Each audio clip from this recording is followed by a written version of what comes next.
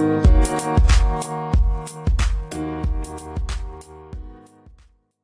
hello, everybody, and welcome to this week's episode of the Bible Breakdown. Excited to be going back to Acts this week. So we're going to be in Acts 24 through 26. We've been doing a lot of kind of in and out of doing some Acts narrative along with some of Paul's epistles. And so now we're back, and we're pretty close to the end of Acts here. We're about to finish up Paul's story in Acts, which I will let you know kind of ends on a cliffhanger. But this is really getting toward the end. You may remember last time we were talking about Acts that he was being kept in protective custody by the Romans as the Jews were kind of going after him. And then they were going to take him over to the governor of the area. His name is Felix. We'll see him in this story. And so he's basically going to be in this entire range of chapters 24 to 26. This is basically like a judicial trial story.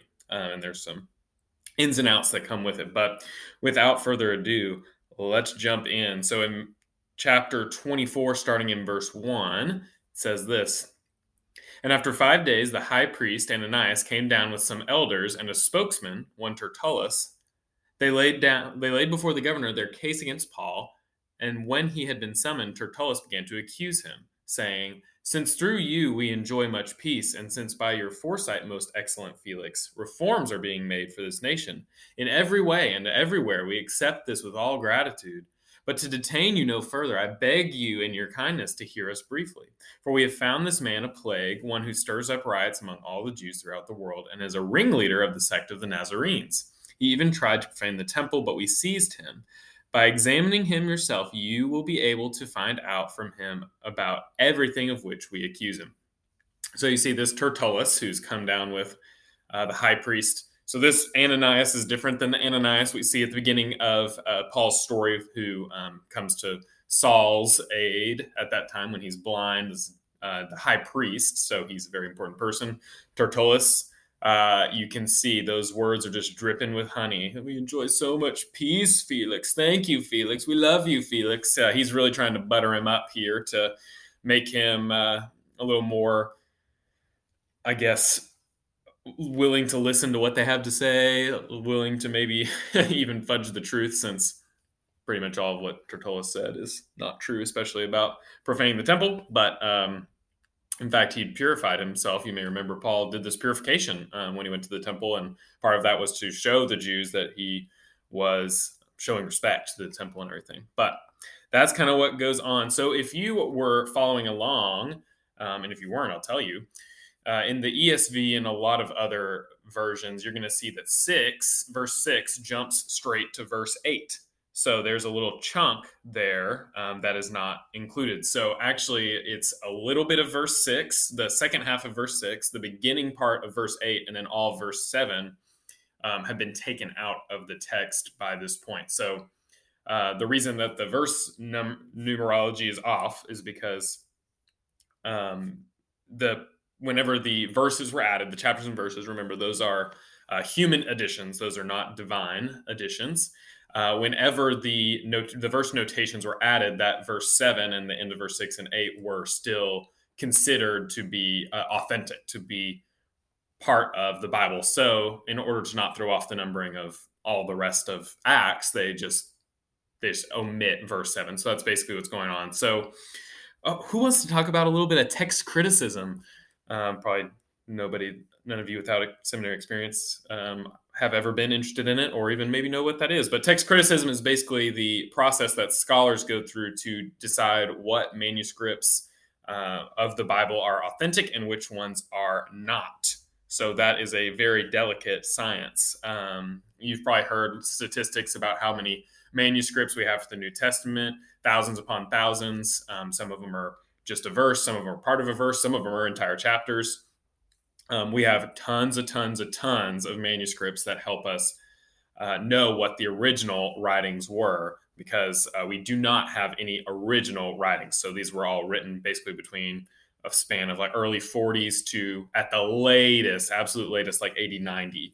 So we're talking about nearly 2,000 years ago. So I think you can understand why we wouldn't have originals. But we do have lots of manuscripts. It's very good, but it can be confusing because sometimes the manuscripts say different things. So that's not for us to should not give us reason to doubt our scripture. In fact, the fact that we can identify false manuscripts from true ones shows that we actually have some really good stuff. We have a lot of really good information. So as they are going through these manuscripts, they have a couple of different things that they're looking for. The overarching thing is which of these readings would be most likely to explain the others. That's kind of your biggest question. You want to find the one that answers that question.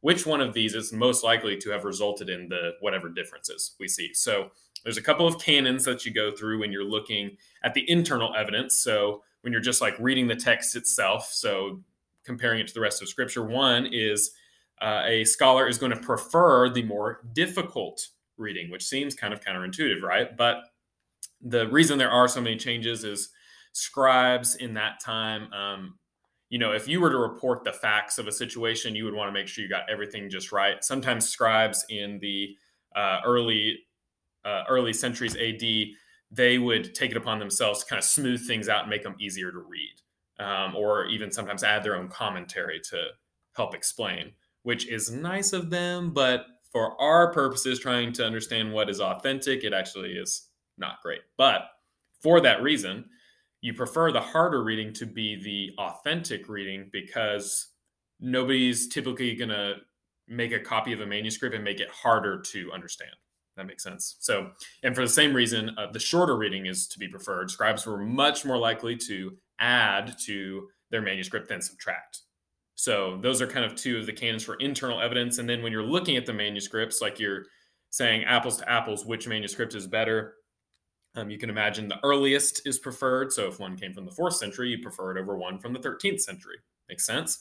The ones that are the most widely distributed are preferred. So if you see in different manuscript traditions the same reading, you say, okay, that's probably most likely to be authentic. And then when a manuscript is proven to be very reliable elsewhere, then that manuscript is typically preferred. So I tell you all that very boring stuff. And if you'd like to talk more about that, I would be more than happy to bore you for longer. But I tell you all that because in the examination of the manuscripts that had the end of verse 6, beginning of verse 8, and then verse 7, they decided that while it may have been in the text when the verse notations were added, they do not believe that was authentic. They believe it was added by scribes, so that's why you're going to see that gap. So this went in a different direction than you probably thought it was, but here we are. So anyways, that is why that little chunk of verse is missing. So going back to the actual story here now.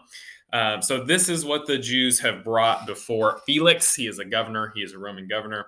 And so then Paul's going to give a little bit of a defense himself. I'm just going to kind of sum up one of the big things that he's saying in verse 14 and 15 here in chapter 24. He says, "But this I confess to you, that according to the way, which they call a sect, I worship the God of our fathers, believing everything laid down by the law and written in the prophets, having a hope in God, which these men themselves accept, that there will be a resurrection of both the just and the unjust."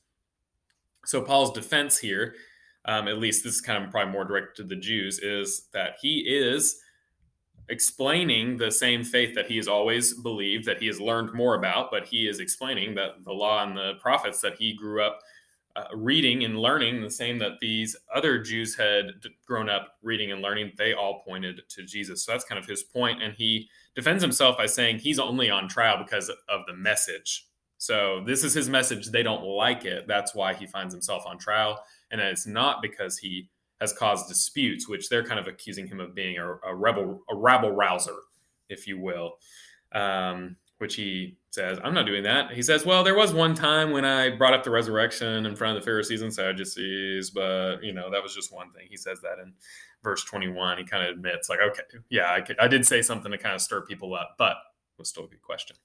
So after hearing all of that, Felix, who we see in verse 22, it says that he had a rather accurate knowledge of the way. So he was familiar with what Christianity was.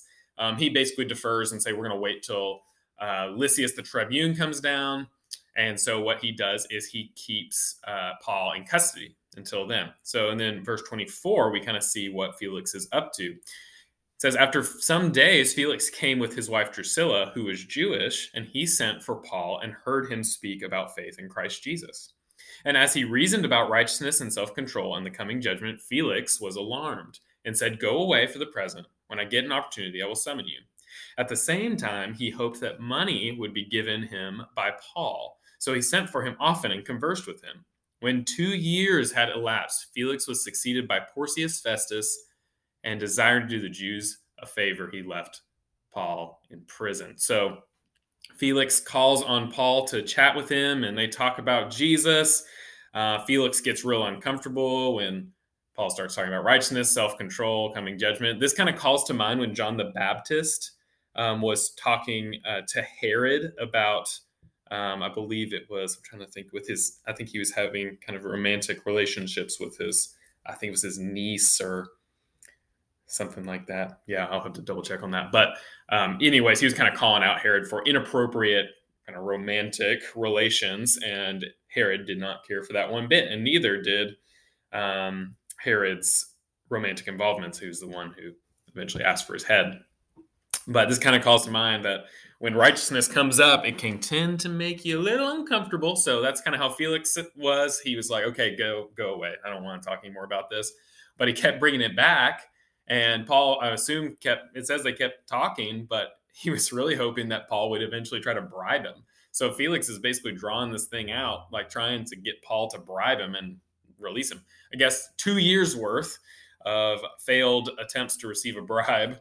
And Felix is like, well, I'm leaving. And he's like, I'll do the Jews a favor. I'll leave him in prison. So we're talking 2 years now that Paul has been in custody over this matter by the time we get to chapter 25. So in chapter 25, we see that there's a new governor, Festus. So we go from Felix to Festus. And so Festus, a part of him, I guess, getting acclimated to his job is he's trying to figure out this whole Paul debacle. And so Festus goes to Jerusalem and he asks the Jewish leaders just kind of what's going on with this. And they're like, hey, you should bring Paul to Jerusalem for some trial. And we see in verse 3, it says, because they were planning an ambush to kill him on the way. So the Jews are up to no good. So Festus does go back and he gives Paul this option. He gives them the option that he can go back to Jerusalem. But Paul says, I'm not here because I have broken a law of the Jews. I'm here because I am I've been accused of breaking laws against the government. So I do not wish to go back to Jerusalem. Paul was probably wise to what would happen there. He may not have known about this plot, but he knew things probably wouldn't be great. So he rejects that option. And what he actually does is he appeals to Caesar. So that was a right for a Roman citizen to appeal to Caesar. And Festus says, to Caesar you have appealed, to Caesar you shall go. So Paul basically goes to have his petition is to have his case heard before the government in Rome. So we know that God has promised Paul that he will be going to Rome. So that it's hard to say whether Paul was intentionally trying to push it that way because he knew that the Lord had that for him. It just so happened that way. It's hard to know exactly his intention, but what we will see is that this is in keeping with what God had told Paul would happen to him, that he would end up going to Rome and have a chance to testify about Jesus there. So that's basically the summary of what happens in that first paragraph, that first section of chapter 25. And then Festus, guess what? More governing officials are going to come and get involved in this whole Paul thing. So Festus has some very, very fancy guests named Agrippa and Bernice. So Agrippa was the king, but he was under the rule of Rome. So he was a fake king. But even so, he was afforded, I'm sure, much. There's one point where it says when he comes in that he comes in with a lot of pomp. At verse 23 there in chapter 25, it says, the next day Agrippa and Bernice came with great pomp. So he's a very fancy gentleman. He has a lot of authority, even though he is still under the umbrella of Rome. Rome is far away. He probably gets to do what he wants a lot. So Agrippa is an interesting figure. So his sister was Felix's wife Drusilla that we saw in chapter 24. So there's a little connection there. We learn in this that he was well educated in the matters of Judaism. So he is familiar with where the Jews are coming from. What we know about Agrippa, too, is he was a pretty loyal follower of Rome.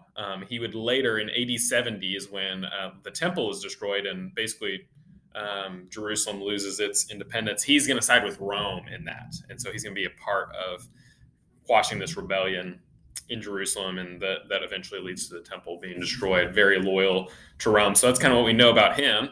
So he comes in, he's like, Festus, what is going on with this Paul guy? And Festus gives him all the information. He's like, this guy got left by this man Felix, and it's all this. So he basically just gives him the rundown of what happens in chapters 24 and then the first half of 25. And so Agrippa is very interested. Agrippa and Bernice this is like their version of like Judge Judy, I guess. So they want to see what Judge Judy has to say. They're very interested in watching this court proceeding, even though it seems a relatively small matter, you would think, to a king, but he really wants to hear. So, like I said, verse 23, they come in with great pomp and they're ready. And then so Paul comes before Festus and Agrippa. So in chapter 26 now, we move there, and this is what Paul is going to say in verses 4 through 11. He says, my manner of life from my youth, spent from the beginning among my own nation and in Jerusalem, is known by all the Jews. They have known for a long time, if they are willing to testify, that according to the strictest party of our religion, I have lived as a Pharisee. And now I stand here on trial because of my hope in the promise made by God to our fathers, to which our 12 tribes hope to attain as they earnestly worship night and day. And for this hope I am accused by Jews, O king. Why is it thought incredible by any of you that God raises the dead? I myself was convinced that I ought to do many things in opposing the name of Jesus of Nazareth, and I did so in Jerusalem. I did not only locked up many of the saints in prison after receiving authority from the chief priests, but when they were put to death, I cast my vote against them. And I punished them often in all the synagogues and tried to make them blaspheme. And in raging fury against them, I persecuted them even to foreign cities. So this is Paul's intro. This is what he says to Agrippa. And we see here in verses, I skipped 2 and 3, but I think it could be helpful to give the context. He says, I consider myself fortunate that as before you, King Agrippa, I'm going to make my defense today against all the accusations of the Jews, especially because you are familiar with all the customs and controversies of the Jews. Therefore, I beg you to listen to me patiently. So he knows that Agrippa knows about the matters of Judaism. So he knows that it will be helpful, probably more so than Festus, who may not have been as in touch with kind of the cultural issues. Maybe he didn't know what a Pharisee was, or what is the resurrection of the dead, things like that. So he tells him this. He basically gives him his life story. He tells him, it's like what we looked at in Philippians 3 not too long ago, that he was the Hebrew of Hebrews. He was Hebrew number one. No person could point at him and say he wasn't doing a good job of obeying the law, of adhering to the man-made laws of Judaism. He said, I did everything just right. And that's basically what he's communicating here. And I think what he's doing is he's showing them that this is not because he has any sort of animosity toward the Jews or toward his people, that he was one of them. And that he, even when he believed that Jesus was a bad character, he sought to persecute him. So then we see in verses 12 on through verse 23, he's going to kind of give his story. So he basically gives his conversion story, and I won't repeat that just for the sake of time. But you do get a little more detail on his conversion story. You see a little more of what Jesus says to him. So it's a good read there from 12 to 18 in chapter 26. But he then moves on into verse 24. Festus says in verse 24, after he's given all this, and then he says, this is basically the reason that I've been proclaiming Jesus is why I'm here. And that's the only reason I'm brought before you, not because I've actually been a dissenter, a rabble rouser. I have just been a person who is preaching Jesus. So in verse 24, then Festus is going to give a response here. So let's see what he says. Verse 24. And as he was saying these things in his defense, Festus said with a loud voice, Paul, you are out of your mind. Your great learning is driving you out of your mind. But Paul said, I'm not out of my mind, most excellent Festus, but I am speaking true and rational words. For the king knows about these things, and to him I speak boldly, for I am persuaded that none of these things has escaped his notice, for this has not been done in a corner. So basically, Festus is kind of like, what's going on here? Come on. And he basically thinks it's nonsense, but Paul appeals to the fact, like, I'm talking to King Agrippa because I know he knows these things. I know he knows what's going on. So he asks him in verse 27, King Agrippa, do you believe the prophets? I know that you believe. And Agrippa said to Paul, in a short time, would you persuade me to be a Christian? And Paul said, whether short or long, I would to God that not only you, but also all who hear me this day might become such as I am, except for these chains. So this is what we see. This is kind of the end. And then in verse 30 through 32, it says, then the king rose and the governor and Bernice and those who were sitting with them. And when they had withdrawn, they said to one another, this man is doing nothing to deserve death or imprisonment. And Agrippa said to Festus, this man could have been set free if he had not appealed to Caesar. So that's kind of the ending of the story. They hear him and they're like, yep, he's not doing anything wrong. He's not a Roman dissenter. This seems like just a disagreement within the Jewish faith. And so that's kind of the end. He tells him this story, and but he's still going. He has appealed to Caesar, so to Caesar he will go. So that's what we're going to see coming up in the rest of Acts. But I think it's important for us as we look at this story to see Paul as an example of what it looks like to be ready in and out of season. We're going to see Peter write that in one of his epistles, that we should be ready in and out of season to give a reason for the hope that we have, give a reason for the faith that we have, to basically be willing to tell people about Jesus in and out of season, wherever you are, that you're ready to tell people about Jesus. And I'm sure that Paul felt like this was probably in season, right? Okay, he's about to be before this big courtroom. He's had years to think it up, and talk about it. So he's maybe ready, but Paul, we see throughout, everywhere he goes, anytime he's challenged, he's ready to give a testimony, to give the story of what God has done in his life. And I think that's the example that we want to follow. And let's think about some of the elements that he generally has in his testimony. One, he's always going to talk about who he was before Jesus. He lets them know, this is who I thought I was. This is what I thought was important. And this is kind of what I hung my hat on for him. It was his obedience to the law. That was what he hung his hat on. So we could think of it for us, like, I lived a good life. I wasn't that bad. Maybe I went to church, whatever that might be. Or, then we get this part. He always admits this sinfulness that he had and his recognition of it now in hindsight.